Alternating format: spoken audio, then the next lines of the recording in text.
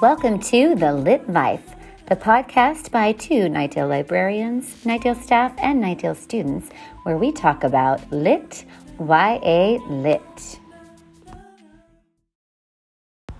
Welcome back to part 2 of our podcast. For a reminder, I'm Ahdrianna. And I'm Taniyah. And we're going to go further into detail of the Brotherhood and, of course, the ending of Invisible Man. Okay, so diving a little bit deep into the Brotherhood, the leader is Brother Jack. And first of all, the Brotherhood is a political organization that professes and says that they are made to defend the rights of the socially oppressed. Or so we think. Yeah. But the leader is Brother Jack, and he is white. And surprisingly, the Brotherhood is made up of mostly white people, and they're trying to help the socially oppressed. Which is very ironic. Very ironic. So basically, Brother Jack initially seems like a compassionate, intelligent, and kind person that claims to uphold the rights of the socially oppressed.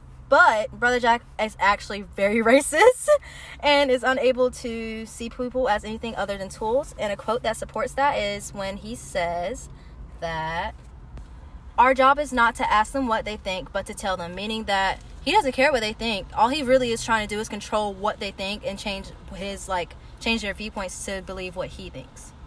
Which this is kind of funny because you wouldn't expect that from a leader of a socialist group or someone that's trying to help people that are being oppressed. You would expect them to want to do what's very best for them, but instead they go to the complete opposite and do what's not best for them at all. And basically tries to control them no matter what. And it's crazy because if you're going to lead a social group, at least do it right. Yeah, help them out instead of doing... Help us out. Yeah. So tying back to the narrator, the Brotherhood basically brainwashed the narrator into believing that they were going to do what's the very best for the socially oppressed. But then the narrator finally realizes what the Brotherhood actually stands for, and he opens his eyes.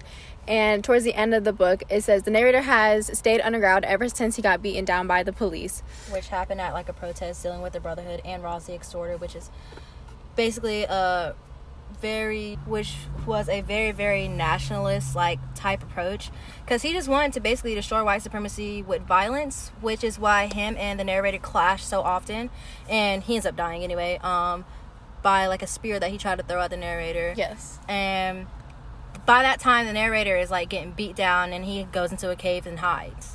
So the end of his story also symbolizes the beginning of his story. He states that he finally has realized that he must honor his individual self and remain true to his own identity without sacrificing his responsibility to others. He says that he finally feels ready to emerge from the underground. And that's how the book ends, just abruptly like that, without ever revealing his name, which I feel personally that his name should have been revealed and his identity, because the whole book was just the narrator, and I feel like saying a name would have put everything into perspective of this is who I am. Yeah, and I am not the Invisible Man, but blank the name. He gets a fake name from the Brotherhood, but he can't get his real name. Yeah, we never really understand that, and I feel like his name would have just symbolized everything he has come to be as a person. So let's dive in on the ending quote, which states, "Who knows but that on the lower frequencies I speak for you."